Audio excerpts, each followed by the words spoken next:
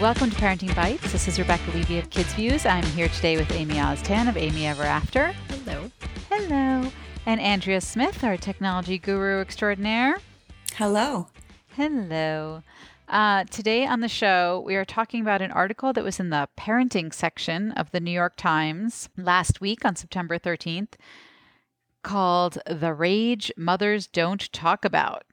Mothers are supposed to be patient martyrs, so our rage festers beneath our shame, by Minna Dubin. Does it ever? We thought we'd talk about this article. I mean, it's so funny because that's the point of the article, is that women and moms don't like to talk about it. So I was like, should we talk about this? I don't know. Meanwhile, that's the entire point of the article. So I have to say, I am really excited to talk about this, the three of us, because I feel like we're at, all of us, Andrea, you're the most ahead, but it's very hard to talk about when you're in it and much easier to talk about when you're sort of through it. Oh, yeah. And it's also far enough away that people don't bother calling Child Protective Services on me when I tell some stories. Like, my kids survived, we're all fine, they're all teenagers, and everything's good now. Right. But looking through that rearview mirror, oh man. Yeah. We'll dive into that. And I hope this article kind of opens up more of a discussion about it. I actually do think there's more discussion about it than this author realizes. It's just that she has a 3-year-old. So when everything's just so new to you and raw, you don't even realize how many times this has been sort of talked about. But we're going to dive into this article and talk about that. We haven't really had this kind of personal article in a long time. I'm excited to dive into this with you guys. And then we will have our bites of the week. So we'll be right back talking about the rage mothers don't talk about. Okay, so let's dive in to this article that was in the personal stories section of parenting, which honestly, I actually really like this parenting section, but it only deals with little kids and infancy, so I don't read it that much. And this article came up in my Facebook feed, so I'm like, what have I been looking at and reading that this came up in my feed? But of course I had to read it because I was like, ooh, rage that mothers don't talk about. And it's really, really good. And I feel like for those people who haven't read it, we'll obviously have a link to it, but we should talk a little bit about it, so people understand what it's about. And so the author has a 3-year-old son, and she starts this article really violently, talking about how the rage is like in her hands and she's making fists and she wants to hurt someone, and she wants to rip open pillows and punch holes in the drywall, and how she has to say to herself sort of like, don't touch your son, like, don't touch him. Like, it's obviously like she would never do that, but that there's like a gray area where she's like squeezed his arm too tight or ripped a, Velcro cape off of his neck or something. And it's interesting. And she talks about it. She calls it mother rage, like that it's this specific kind of rage and that it's like the most inappropriate rage. You're not supposed to want to ever hurt your kids. You're supposed to have this endless amount of patience. You have to say like, I love my child, but like as if it's like a lack of love, right? But also I feel like that's why it's so rage-inducing, because I've been with my husband for 30 years, and trust me, he's made me mad, but he has never made me ragey in the way that my kids do. And I think it's because, like, you made them. They exist because of you. You love them with everything. And then when they, like, act like little shits, it's just such a betrayal.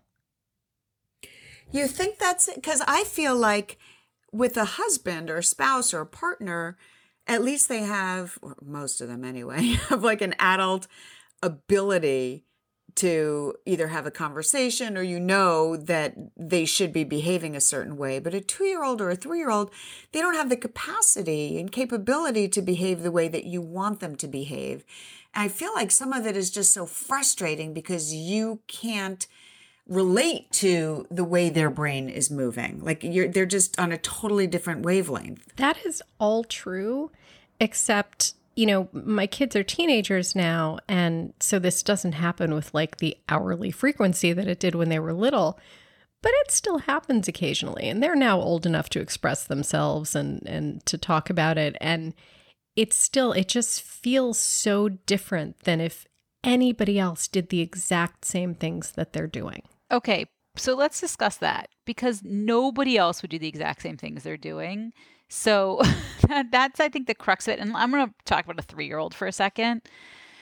If an adult picked a bowl of cereal off the table and threw it on the floor, you would actually probably think there was something wrong with that person, or you would be scared of that person, right? Like if my husband threw a bowl of cereal, I would be like, I'm getting the hell out of here. Like that is some crazy man rage. That is crazy. If a child does it, it's frustrating because like you're not scared of your child now. That child, they did it because like they thought it was funny or they wanted to see a reaction. Now you have to clean it up. Now you have to get them something else to eat. Now you have to figure out what to do with this creature while you have to clean it up and get them something else to eat. But I actually think the rage comes from your own sense of, I can't believe this is what I'm frickin' doing. Like that. And I can tell you that's where my rage came from. It didn't come from like, oh my God, my child's so defiant or something. It came from my own frustration at being home with my kids, trying to be a freelance writer at the same time, trying to figure out what my own identity was now as being a mom, and trying to have some of my own identity and like all of my own frustration with that. And then when the day just went to shit or like one of them just acted totally crazy, and I thought like there was so much rage in me for, why am I even doing this? Like I should just go to work and have a nanny and like not be dealing with this and not be trying to like work from home. Or if I had a long day where maybe I had meetings and things like that because I was freelance and I came back to that, you know, I can see like as a working mom, like you're so tired at the end of working all day and you're trying to do everything, and then your kid acts like that and you're like, how much more can you take when you're already exhausted, right?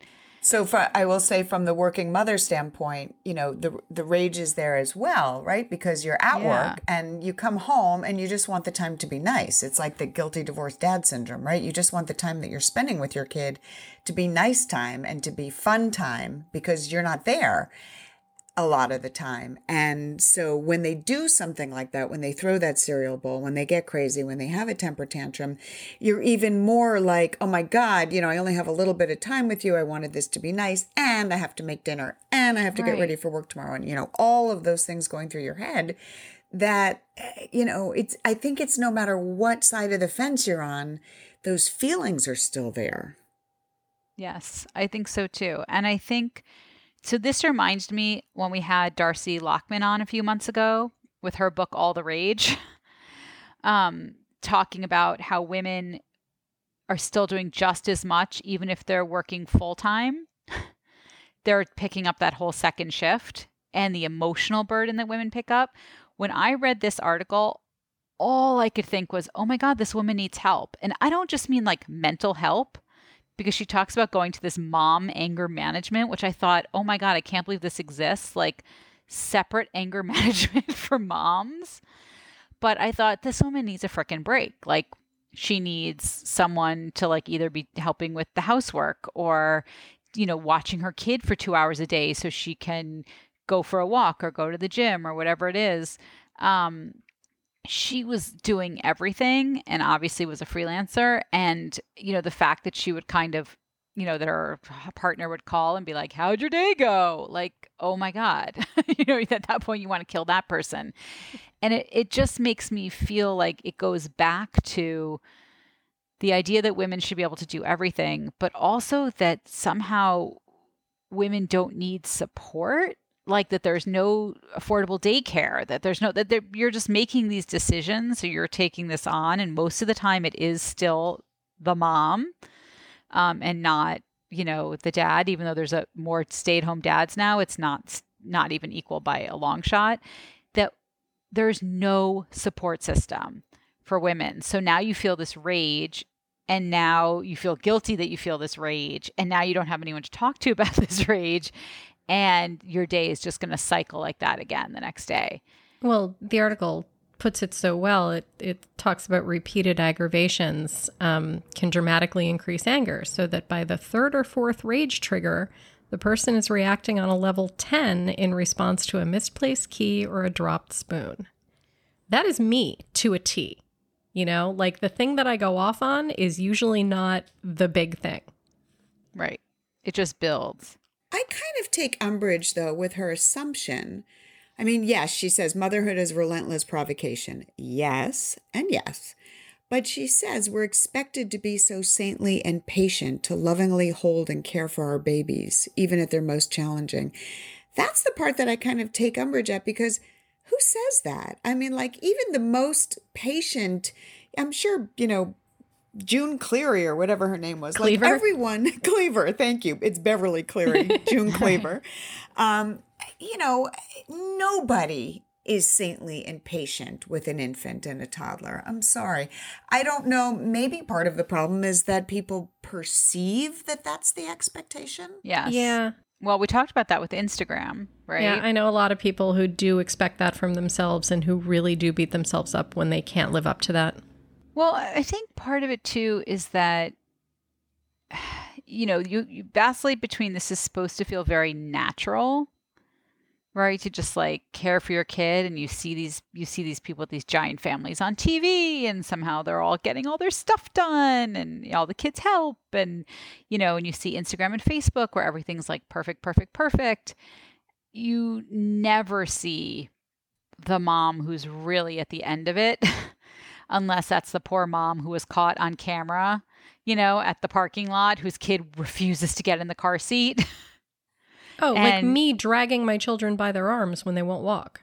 Right. But see, I look at a mom doing that now, and all I do is just kind of give them a knowing smile. Like, I see you and I'm really sorry because that sucks. Like, I think people feel so judged when that happens. Oh, and once you've lived through it, like, you can totally empathize with that person. Totally now, but when I was in it, it was a combination of I didn't know what else to do, and I'm a terrible parent for not being able to handle this. And, I did not have a lot of close friends at that stage that I could talk about this kind of thing with. Or maybe I did, and maybe it's like the article, I just didn't think I was supposed to talk about it. But I do remember talking to a neighbor about it one time when I just had this really, really, really awful trip to Costco with my son. And she just had such practical advice that like, why was I trying to take a 3-year-old on, 7 hours of errands? Like, why would I expect that a child like he was behaving exactly like a 3-year-old should behave at that point.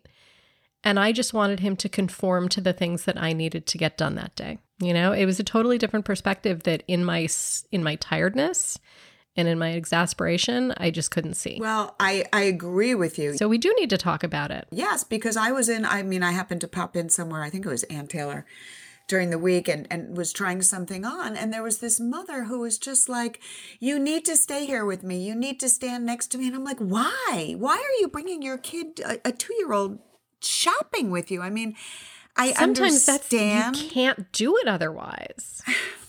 I don't know. I mean, I guess, but it's just I melt down. Ask my sister. I have a meltdown 30 minutes into any shopping experience. If I haven't found what I need after 30 minutes, I have to be brought out literally kicking and screaming. I can't imagine a 2-year-old or a 3-year-old, especially someone who just wants to touch all the things and look and run and not stand there next to mommy while mommy's trying on clothes. But there was like a good 6-year period where I had at least one child with me at pretty much all times. So if I needed clothes, if I needed groceries, if I needed, to go to the bank or whatever, there just was a kid with me. There was no option. Sometimes it's what you have to do. I guess. I don't know. I mean, I traded off with other parents. Yeah. I mean, I had twins, and I will tell you that I just completely stopped doing things. I really did. I couldn't deal with the double stroller. It was such an ordeal getting them like dressed and out and this and that. And I really limited where I went and what I did. And not for good. Like it sucked. Like I was very isolated, particularly before my daughter started preschool, because that's when I finally met other moms. And even then, it was just easier for moms with one kid to show up to things, or to leave things. Like, I had to have both girls be happy wherever we were. Because if one kid melts down, you got to go, and then the other kid doesn't want to go. And I just remember feeling like physically it was hard, like just pushing that stupid double stroller as they got bigger and bigger. But the mental like preparation I had to do for going out with them was, especially in the winter, when it was like 2 sets of boots, 2 sets of that stupid bunting in the stroller, like zipping them into it and the cover on the stroller.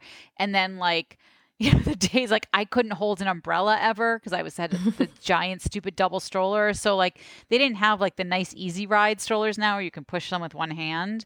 This was like the big McLaren umbrella stroller. And I just remember like coming home one day and I was soaked from head to toe. They were dry as can be under the stupid little plastic thing. And one of them kept slamming her feet on the wheels. Like that was the thing she thought was hilarious. And I would slam into the stroller because she would stop it. I would slam into the stroller and I was like literally soaking wet. And I just needed to get home. And I lost it. Like I will never forget. I lost it. Like I just screamed at her. She didn't understand what I was saying, but I was like, that's it. You're going to get a nanny. I am going to work. Like I have had it. And she definitely like, I don't think fully grasped what I was saying. She might've been like 18 months at the time, maybe 2. But she knew I was done. Like I really was like, I can't do this every day. Like I did not spend all my time like going to school and trying to build a writing career and doing all this to all of a sudden like be doing this shit. Like I really did feel that way. And okay, but did you talk to anyone? No. I mean, that's it. That's the whole thing. Like, I had no one to talk to. I had no mom friends. Right. I had 0 mom friends when my girls were little. None of my friends had kids yet. And I hadn't met moms. I just hadn't met any moms. It was too hard with 2 of them. I didn't go to mom groups. The mother of twins groups. I honestly went to one and I hated it. And so I didn't have mom friends and I just was like miserable. And then it would be better. Like the next, then they do something great and they were fabulous and it was okay again. And I was like, I have to remember, like, I'm so privileged that I'm able to stay home with them, like that had that guilt, too. So I think it's like 8 layers of things that go into each. So many layers of things and I can't explain it. It's bad enough when a kid is doing something bad, but then when they're dry because you let yourself get soaked, that's like another layer of betrayal. Yeah. It's another layer of how could you do this to me? I've given you everything. Yeah, I think that's what it is. And I think it's so hard when you're in it. Like there were no real online communities then either. Like when the girls were 2, I would say I'd started blogging when they were 4 or 5. So that was the very beginning of mom blogging. And I think we've talked about before, like it almost went too much the other way where all it was people complaining. Like in the beginning of mom blogging, it was the opposite of what Instagram is now. It was like very raw and very like, kind of like bitch fest moms finally discovering that they could have these discussions and being like, yay. But I'm sure it was great for all those moms to be able to say, wait a minute, fabulous. You want to shake your kids, so do I. And to be able to share that expression. It was fabulous. And I think part of that was because it was anonymity in the beginning. It wasn't really people saying that on Facebook. It was people writing under pseudonyms on blogs or just commenting under pseudonyms and able to say that stuff. Yeah, that must be a big difference between what you were seeing and what I was seeing, because I was not seeing the people who were venting. I was seeing the people who were acting perfect. Ugh. And I mean, I started blogging in part to say, no, it's not perfect. It sucks. Here's what's wrong. See, I feel like that's what most people know. And that's certainly how Deuce, who I don't know if our listeners, how many go back that far, but she was sort of the queen of the mom bloggers originally. And that was what her blog was. It was very raw and very real. But it was also anonymous in the beginning. It was anonymous in the beginning. And I do think that loss of anonymity has maybe made moms retreat again, because now it's all Facebook and Instagram. And it's the exact opposite. It's like women got screwed again. Like they had this great forum for being able to be honest and talk about this stuff. And then somehow that like perfect image bullshit came back and stuck moms back in this idea, with maybe the added pressure now that you should somehow be able to be like an Instagram influencer and monetize it. And monetize your kid. And now you'll be judged for sharing pictures of your kids. Or like there's just no end to how moms get stuck like this. Like, honestly, it's what surprised me about this article was that she didn't have a place online to vent and talk about this. I thought she was going to say that. And instead, she actually had this like in-person mom anger management group. And she was like, I guess there was like one dad in the group. She's like, I guess dads don't have this problem. And I thought to myself, wow, that's really weird, because in history and in life, men, fathers, are the abusers in 90% of families, right? Like a huge... Or the ones that lose their cool. Like really lose it, like are, that cause women to have to flee and fear for their lives and their children's lives. And so the fact that like there's this mom anger management class, but when men are like that, I guess it's just anger management. Well, yeah, and finally get there. Like the abusive dads and abusive husbands are not the ones who are going to go, wow, I need help. I need to go to a rage class. With a bunch of moms. Right. I mean, it's so interesting to me that the mom feels so guilty about this, that having this rage is so horrible and like guilt inducing and feeling like something's so wrong with her. And it's obviously, you don't want someone to pinch their child and rage at their child. But that it's seen as like this other thing, I don't know, just categorized totally differently. It's just so weird to me. So do you think that people talking about it, like back to the article, being able to share it, maybe in a mom group or with a therapist or even in an online group, do you think that that normalizes it for people and makes them feel like, well, okay, I have rage and it's okay as long as I'm not acting on it, and maybe I can learn to be patient, or were they saying breathing through one nostril at a time? I'm not so sure about that. It's like yogic breathing. I mean, I get the deep yoga breath. Okay. But I mean, maybe just being able to say, this is okay. Everyone has it. Don't feel like you're the only one in the world. That's the part that always helps me. When I find out that, oh, I'm not the only one who, did yada, yada, yada. Right. To my kids, with my kids, whatever. That does honestly make me feel better, because motherhood can be so isolating. And just being able to reach out and say, am I crazy? Or, and to find out that you're not alone and you're not crazy, it really does help. And, sometimes, I know that a lot of people won't post things when their name is attached to it, but a lot of people will. And you go into some of these private parenting groups and you're like, I can't believe they just admitted that semi-publicly under their own name. So the confessions are still going on. Yeah, I mean, look, Scary Mommy started in the same way as a community of pretty raw. Yeah.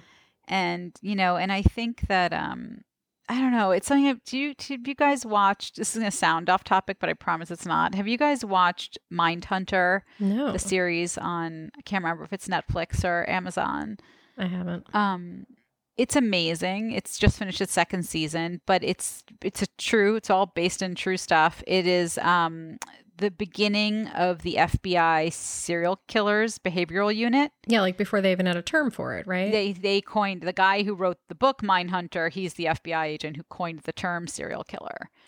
And the first season, what's so interesting is they sort of dive into the childhood of these serial killers. I'm not saying that this woman's child's going to be a serial killer, but one of the things that's unifying is how, and not across all of them, but many, is how many of them had very abusive moms, absent fathers and abusive moms, but when you see the moms, the abuse isn't abuse necessarily as much as rage or putting down or that. And it's because the moms are in these horrible positions, right? Where they have no help. They have so much rage in them from not being able to, succeed in professions or succeed in life, or just being taken for granted, like all the things that women feel. And then you see how it comes out on a kid. Like you just see the way this cycle just keeps perpetuating itself. Well, yeah, that's the betrayal going the other way, where the kid is like, you are my mom. Why are you acting like this towards me? Right. I mean, how that has to look from a kid's eyes. Like sometimes when I think about the ways that I used to scream at my children, oh God, one time we were driving, it was just me and the two kids. They were probably about 3 and 6. We were driving all the way down to Florida, I think, or North Carolina. And we stopped at a restaurant and my son's behavior was just awful. I mean, again, I probably should have predicted it because he'd been stuck in the car. And before we sat down in a restaurant, I probably should have found a place to run around. But, it didn't occur to me at the time. And his behavior was so bad that when we got out of the restaurant, I put his sister in her car seat and I put him like up on the sidewalk and I said, I'm leaving. Bye. Oh my God. I got in the car. I know. I got in the car. I closed the door. I turned it on. I pulled about a foot out and just watched his face. And it was like the most evil thing that I've ever done in my entire life. I cannot even believe I'm hearing you say you did this. Wow. I cannot explain to you how angry I was in that moment. That's so not you. Yeah, it wasn't me. And that's what the cumulative effect of having these little beings relying on you for hours and hours and hours every day and never having a moment to yourself. And in that particular situation, being stuck in the car with them, probably for several states, and just wanting to sit down and, have a quiet meal. And I should have known that that was not possible. And it just all culminated in that one moment of just doing the worst possible thing that I could have done to the boy that I loved more than anything. Well, the worst thing you could have done was actually pull away. So you didn't do that. Which I will say, I don't know if this makes it better or worse. This was calculated.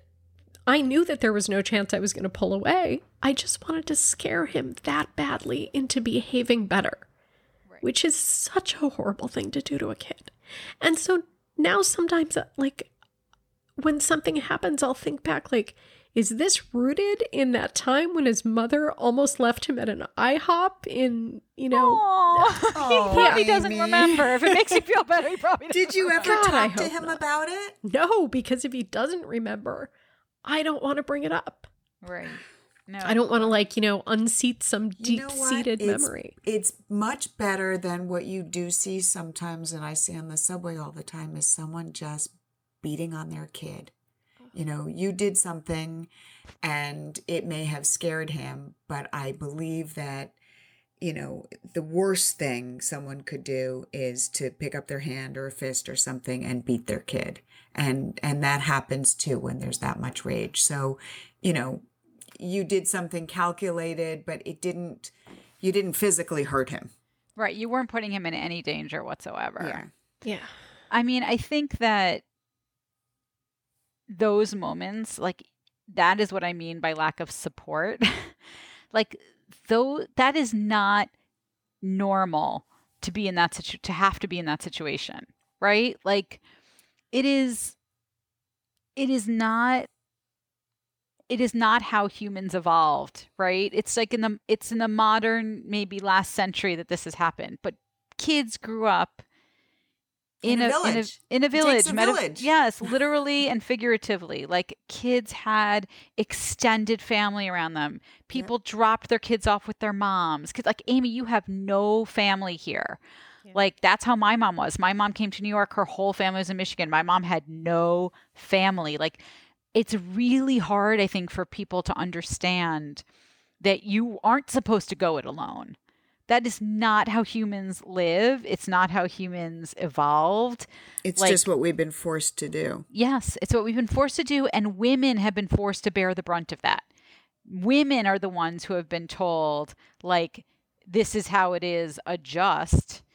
And men haven't had to make an adjustment. Like men kept doing what they did.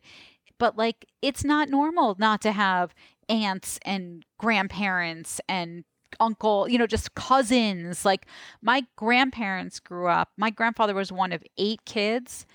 His cousins were up and down the street. Like they went into any house. You know what I mean? Like there were like 3 or 4 houses and like there were 8 of them and there were 6 of them and people just all like you went to any house after school, whichever house had food that day, and you all grew up together. I mean, I had friends when I grew up in Brooklyn. I had so many friends whose grandparents, you lived in a brownstone. The grandparents always lived on 1 floor or 2 floors, and the rest of the family lived on the other 3 floors. Like that is what generations of Irish and Italian families did in Brooklyn, and still do. It was definitely like that in my neighborhood in Brooklyn. I had Matt and the little girl down the street. I mean, she was dropped off with her grandmother every single day. Dropped off in the morning, picked up in the evening, there on school holidays. That's just what it was. But you know what? We need to help women today who don't have that kind of support. But Amy, I don't know if it'll make you feel better, but when Matt was much littler, Dick and I used to get in the car and drive 4.5, 5 hours to Washington, D.C. to go see my stepdaughter and her family. And I knew, I mean, you're saying, I should have known that they couldn't be in a car and then go to a restaurant. I knew Matt couldn't be in a car for 5 hours. And this was before Nintendo or anything. I used to sit in the back seat and play Slinky with him and Play-Doh. And I'd have to then meet and go to a restaurant. And I would say all the time, can't we just go to someone's house so that he can run around? Or, Right. and the same thing happened, but everyone would expect him to behave in a restaurant. And I was like, sorry, guys, he's been in a car for 5 hours. And finally, we planned it so that we would stop like in Baltimore and go to a museum or something and let him run around. But sometimes there's just expectations and it sucks. You can't make every situation the perfect situation for kids. Yeah, you have to live a life. You have to things are, and also sometimes you just don't know what that's going to be, I mean, I had anxious kids. I could do everything, right? Like my kids were on a super schedule, like mostly to make my life easier with twins. But there are just things you can't predict how your kid's going to react to something the first time. Like even something like my girls, and part of it was because there were 2 of them, but we would do those mommy and me classes, like when I started doing those so that I would have something to do and go and hopefully meet other moms. My girls wouldn't listen. I can't tell you how many classes we were asked to leave. It was horrifying. And we would get there and they were having the best time. They weren't like having a temper tantrum. They weren't those kids. They were the kids who we went to Super Soccer Stars. I think I might have told this story before. They were in the soccer goal net, turning it upside down, yelling, "Spaceship! Spaceship!" And then all the other kids were like, "Spaceship? That's way better than the soccer bullshit." Like all the kids came running over to play Spaceship. And my daughter was asked to leave ballet class because she liked to be under the piano, figuring out how the hammers hit the strings. And then, of course, and then she would just like jump up once in a while and do a leap across the floor. And the other kids would be like, "That looks fun." She was asked to leave ballet class. Like, those were my kids. My kids were in the drum at the music class, in the giant drum. Like they didn't want to sit and pass the ball and play "Hello, my name is" or whatever. And so it was horrifying for me. I was like, I cannot believe that my girls just will not listen. But if I tried to make them sit in circle time or sit and do that thing, then they wouldn't have a freak out, but they would just, it was just like not going to happen. And eventually I had to realize that my girls were not going to pay attention in classes. Like that it just wasn't going to be for them. And like I had to figure something else. But in the interim, like it was so frustrating because then I had to get them like back in the double stroller and back in the thing. And it was really expensive and, the whole thing. And I think, I would just say to all those new moms out there or moms of young kids out there, like, you just honestly have to take a big fat time out yourself. Like, that is what you have to do. You have to, like, I don't care if you put earbuds in, like, when you're with your kids, like, sometimes, and you know what? Use the damn screen. Like, sit your kids in front of the TV and don't feel bad about it, or give them a tablet and don't feel bad about it. Like, I just think moms need space and time, and I think they need help. And that's the other thing is, like, if you can afford some help, get some help. I had young babysitters, like young actors and dancers, because I live in Manhattan, so it's a great resource. I would have these 20-something-year-old girls who were, getting their dance education degree, or they were dancers and needed extra money to pay for class, whatever it was, however they supported themselves. And I had them come over and just play with the girls. And I wouldn't leave because there were two of them. So I always felt like it was just helping me, but it helped, like having someone else come and just entertain your children. If you can swing if you have a teenager in your neighborhood who you can not pay, you don't have to pay that much money to, like, just do it. Like, there's just no shame in it at all. Well, there shouldn't be, but eventually I did have somebody come in. I think it was 3 hours, 2 days a week, to just take the kids off my hands so that either I could go shopping without them or get a pedicure or just sit in my house silently and not have to deal with anything. And it was not a lot of money, in the big scheme of things. And I will spend money on some stupid shit. But I felt guilty every time. I felt guilt. Like, why am I spending money for somebody else to take care of my kids when I'm perfectly capable of doing it myself? It's all wrapped up in so much angst and guilt. It's insane. Because sometimes you just need a break. And I think that's what parents need to know, with the rage of motherhood, sometimes you just need a break. Yeah. Yeah. Yeah. And you should. Imagine if you were at a job like that all day, where half the time you asked someone who worked for you to do something and they laughed in your face or just wouldn't do it or threw something at you or threw their stuff on the floor, like, and you like were eating around someone else's schedule and you were, all of a sudden thought you had 20 minutes to eat your lunch and now you don't because that person and your coworkers were waking you up at 5:30 every morning. Yes. And your coworkers woke you up and someone spit on you, you would not, and someone asked you to like tie their shoes for them and get them ready every day. Like you would go crazy at that job. That the employer would be reported, So I think you have to cut yourself slack. And I think part of the problem is just everyone thinks motherhood should just be natural. Mm-hmm. That there's this idea that and especially if you are staying at home with your kid, this guilt over that you are now have this privilege of being a stay-at-home mom. That's what it was for me. Yeah.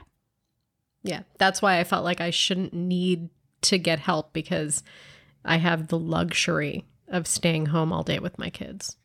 Yeah. It compounds everything. And that's why it's so crazy for people to think that mothers, as it says in the article, are expected to be saintly and patient. Yeah. Because they're not. And that's what people need to remove, the expectation that other people have. Yeah. It's interesting. I had my boss many years ago, the only woman I ever worked for, shockingly, when she had her son, I remember her saying to me, like, that idea of going back to work or not going back to work or whatever. And she said, I think my son will be happier with a mom who works, who is not depressed mm-hmm. and is fulfilled, than a mom who stays home and is angry and depressed. Absolutely. You know, And I because was like, yes. it's all about what you want. Like, I had a working mother. So I had this idea that, you know, if money would allow me to stay home, that's what I should do because my mother didn't get to do that. And I'm not sure I was really wired to do that. Yeah. I think few people are. I think few people are wired to do that without help. I think there are people who can be much more happy and fulfilled being a stay-at-home mom if they also have help. And I think that's what you usually find, is that people who manage that well usually also have help. Yeah, whatever form that's in. Whatever form it's in, right. And honestly, I mean, you know, it's so funny, all our different situations, because Amy, you had the opportunity to be a full-time stay-at-home mom. Rebecca, you were trying to work freelance, but at home. I went back part-time to my full-time job. So I'm sure I mentioned this. I was the first job share at ABC News when I went back to work, and very groundbreaking. And so I worked 3 days a week. So like Monday and Fridays I was off. I always had a 4-day weekend. So I was able to like get through and do the thing at the playground and everything, knowing that I would have 3 days of being a grown up and being, you know, putting on clothes and makeup and going to work. But then when I was at work, I couldn't wait to get home and do the mom thing again, you know, and it really was the best of both worlds, I have to say. And I did that for about 8 years until I went back full time. And even then, you know, it was hard. It's hard being at work full time and not being home. And it's hard being home full time and not being at work. And it's hard being at your job when it's your home and you can't get anything done. Yeah. Yeah. There's just no easy solution. It's a conversation that will go on forever. It really will. But I will say, like, the rage is real. And needs to be acknowledged and talked about, but the rage is not continuous. And I think maybe that's what moms of young kids need to know too. Your kid grows out of those things very quick. There'll be something new. I'm not saying it's, you know, like bigger kids, bigger problems. The emotional problems become bigger, or the social issues become bigger, but the physical exhaustion of it, which I think is a big piece of it, that's done. Like, it does go away, which is why people have a second kid, because they forget. But it matters a lot. I mean, I'm better equipped to handle the big teenage problems now that I'm not spending so much of my time physically caring for them. Yes. I can give them more of my emotional care without going crazy. It's a shift, and it does go fast, but boy, it doesn't feel fast when you're in it. So I feel for you, moms of young kids, but ask for help, get help. You're so not alone. You so don't need to feel bad about how you feel. But oh my God, get help, especially if you really do feel like you want to do something physical, like either to yourself or your child or your spouse or the wall. Just reach out and get help. There's no shame. Yeah. And on that note, we will be right back with our bites of the week, which are much later, I promise. We'll be right back. We are back with our bites of the week. Amy, what do you have? Okay. I have a TV show for once. I was at Cookbook Club, my awesome club where once a month we meet and cook from the same cookbook and eat a lot of really good food. And I so want to go to one of your cookbook club groups. It's so much fun. And then like you bring home all these amazing leftovers. It's like 3 days of fun. But at the last cookbook club, my friend May mentioned a show that she had just started watching that I'd never heard of on Netflix called Grand Designs. Have you guys heard of this? No. And I watch all the design crap. Right. Like, the amazing thing is that this show, it's a British show, and it's been on for 20 years, and I've never heard of it. But there are only 2 seasons on Netflix, which is so frustrating because I'm almost done with the 2nd season, and then I will have no more Grand Designs.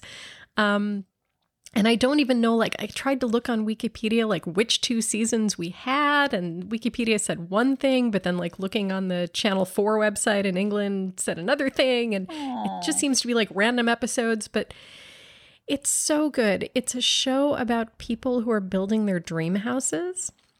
And I'm not one of those people who watches like HGTV or anything like that because it seems so contrived and so dramatic, and I really have no interest. This is like the British version. It's like everything that I want those shows to be. It is understated, and instead of like people, screaming and throwing things like they do on American shows, like if things are going fantastic, they're like, oh, that's jolly good. And if they're, going awful, they're like, well, that's not ideal. And which sounds like it wouldn't make for good TV, but it's so much better because like you see them trying to hold in their rage or their joy, because unlike something like Great British Bake Off, this isn't just your pride on the line. These people have like their life savings on the line. And their lifetime dreams of building something amazing. And sometimes it works out and sometimes it doesn't. And frustratingly, sometimes you get no resolution whatsoever. And there were a couple episodes where like I immediately went to the internet trying to find out what happened with that. Because there are follow-up episodes, but of course we don't get them on Netflix. Right. So it's just great. It's hosted by this guy named Kevin MacLeod, who was like an architect and a designer himself. And so he has a lot of knowledge about what's going on. And he's also like, he's like 90% Paul Hollywood and will tell people exactly what he thinks of what's happening. But then he's like 10% Mary Berry when like he really thinks that people are trying very hard and doing their best and feels bad for them. And yeah, I love it. I started one weekend and like watched like 12 episodes in one day, which I never do with TV shows. Wait, the people aren't building their houses though? Like they have a contractor. It depends. Oh no. Depends. Yeah, like I can't. Yeah, and that's part of the drama because sometimes you can see, Kevin MacLeod trying to be like, why didn't you hire someone? Like, this is so basic. Why are you trying to do this yourself? And, sometimes they have contractors, but they think an architect isn't necessary. And, it's a whole range and the projects are all so different. Like, everything from like castles to like new technologies to like, huge underground basement houses, and or like things out on the Scottish countryside and cliffs, and it's just great, and the people are great. That sounds awesome. I'm totally gonna look for that. Andrea, what you got? Okay, so you guys, Downton Abbey. I was such a huge fan of the TV series. Were you? Did you guys watch? I've never seen it. Oh, I love Downton Abbey. All right. I can't believe there's a TV series that I watched that you didn't, Amy. I watched, however, I don't even know how many seasons there were. 4? I don't even know how many seasons, but I don't know either, because we were like behind, because like they got it first in Britain and then we get it. It was one of those British, and it was on PBS, and I was behind because when everybody, I think it was on when I was at Mashable and everybody was watching it, and I had no idea about it, but it was one of those shows that Dick and I watched together. Even he loved it. And it was like, I just loved all the characters. So yay, they made a Downton Abbey movie that's opening on September 20th. And I got to see a screening of it before it opened. And I have to tell you, it was like sitting in a theater with old friends. Like as each person, as Lady Mary came on, as Anna came on, as everyone came on the screen, I was like, oh yeah, her. Oh yeah, I remembered. She got married to this one. Dame Maggie Smith is in it, and she is fabulous. But the best part of this is they really got every single cast member back into the movie. It was amazing. And after the screening, they had a 30-minute interview with Julian Fellows, who is the writer of the show, and he wrote the screenplay for the movie.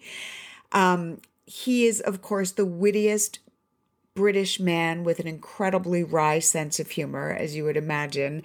And he just talked about some of the funny things and how they had to arrange everybody's project schedule to get the taping, whether or not there would be another movie after this. But really, if you are a Downton Abbey fan, you have got to see this movie. It just makes you warm-hearted and feel good. Oh, I'm so excited. They were all on the Today Show. last week too. Like they had the entire cast. I don't know if that segment's online, but if it is, we can link to it. But it's so funny seeing them all out of costume. Yes, yeah. You're like, what? Oh, you're like a real person. You look so much younger. You look so like when they're not, especially the ones who play, the help, because they're all like such severe, like parted in the middle buns. Oh, with their hair pulled back and they're, yep. And they're all like actually beautiful and, young. I felt so bad because I was invited to several different events around the movie, and since I've never seen the show, I turned them all down because, I'm not a fan, and I thought that like those spots should go to people who are crazy fans. And I know that someday I'm going to watch it. Yeah. It's like it's on the list. Everybody's told me that we'd love it and told us that we'd love it. And then I'm going to watch it and I'm going to be like, why didn't I go to those events? I'm going to be so upset. Lady Mary. Exactly. Oh, well. I'm going to go watch some of the videos with the cast because I love to see them just in regular. It's so interesting to hear their accents, Oh yeah, Lady Mary. They're all especially. like you feel like you know them. Yeah, yeah. Well, that's why people love like the reboots of shows, right? It's like that initial. Oh my God, you were my friend for so long. Like It's nice to have you back in my living room. Yeah, so familiar. Yeah, they just do it. I mean, this writer just did an incredible thing, letting you get to know each and every character and giving them personality. It was wonderful. So everybody who didn't see the TV show, go see the movie. And for those of you like Amy, go start watching the show. Okay, so my bite this week is a literal bite. I don't cook in the summer. Like usually my girls are at camp, so I get out of the cooking mode. This year my girls were home for the summer and I still was like, yeah, I'm not cooking. Like this is what I do in the summer. I hate to cook in the summer. It's too hot. I just don't enjoy it. So now that it's fall, I'm sort of back into my cooking. It took me like a couple weeks to ramp up again. Like, oh my God, I actually grocery shop and think about what I'm going to buy and what I'm going to make this week and whatever. And I just needed new recipes. Like I didn't want to just go back to start making what I always kind of make. Like I have like, I don't know, 10 or 15 things that I kind of rotate through or pull up and whatever. And I started looking through the New York Times cooking section for just, I don't know, things that were not like oldies, but also things that weren't totally unfamiliar. And for some reason, I must have popped up on my, honestly, some sort of feed. Might have been Food 52, actually. Chicken Marbella, which if you grew up in the 80s and 90s, was a sensation from the Silver Palette Cookbook, which is, if you lived in New York particularly, so I can't speak to people who lived in other parts of the country, maybe it also hit other parts of the country the same way.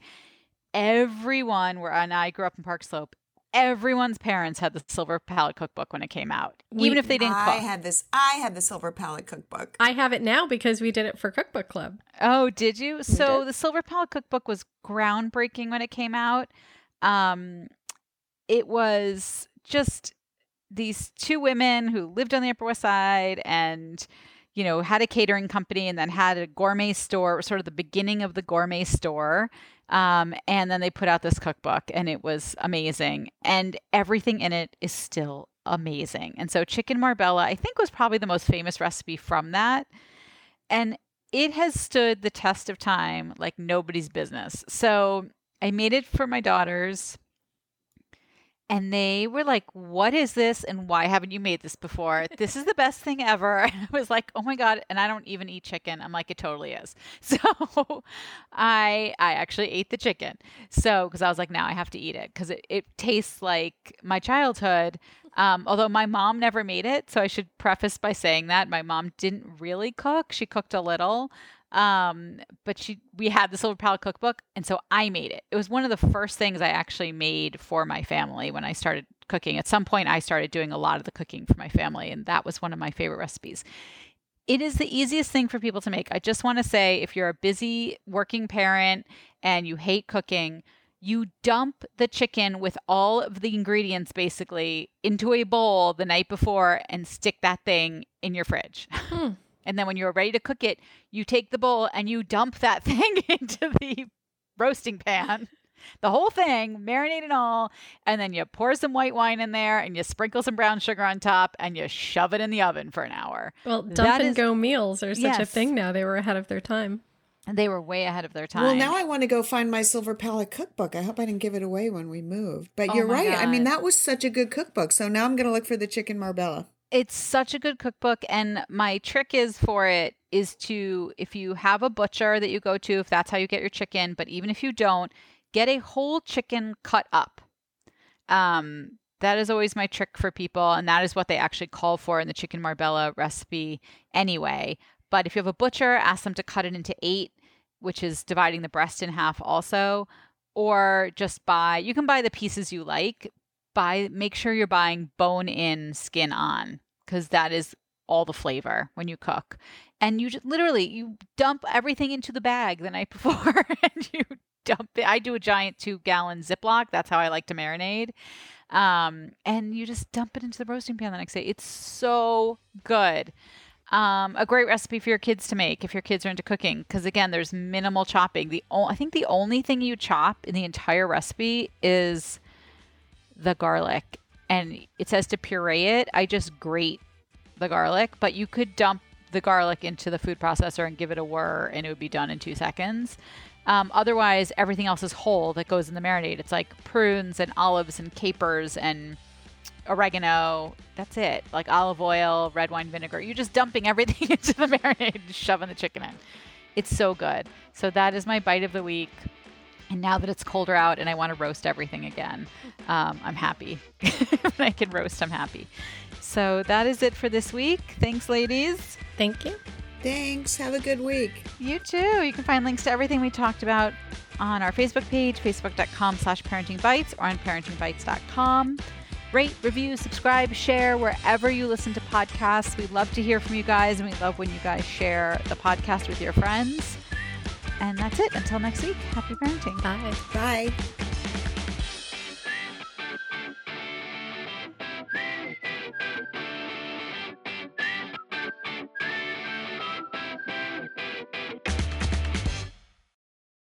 Hey, this is our Parenting Bites disclaimer. Everything we talk about on the show is our own opinion. Any products we recommend, it's our own personal recommendation for entertainment purposes only. If you buy something through our affiliate links, or you just happen to buy or see or read or watch something that we've recommended, it's at your own risk.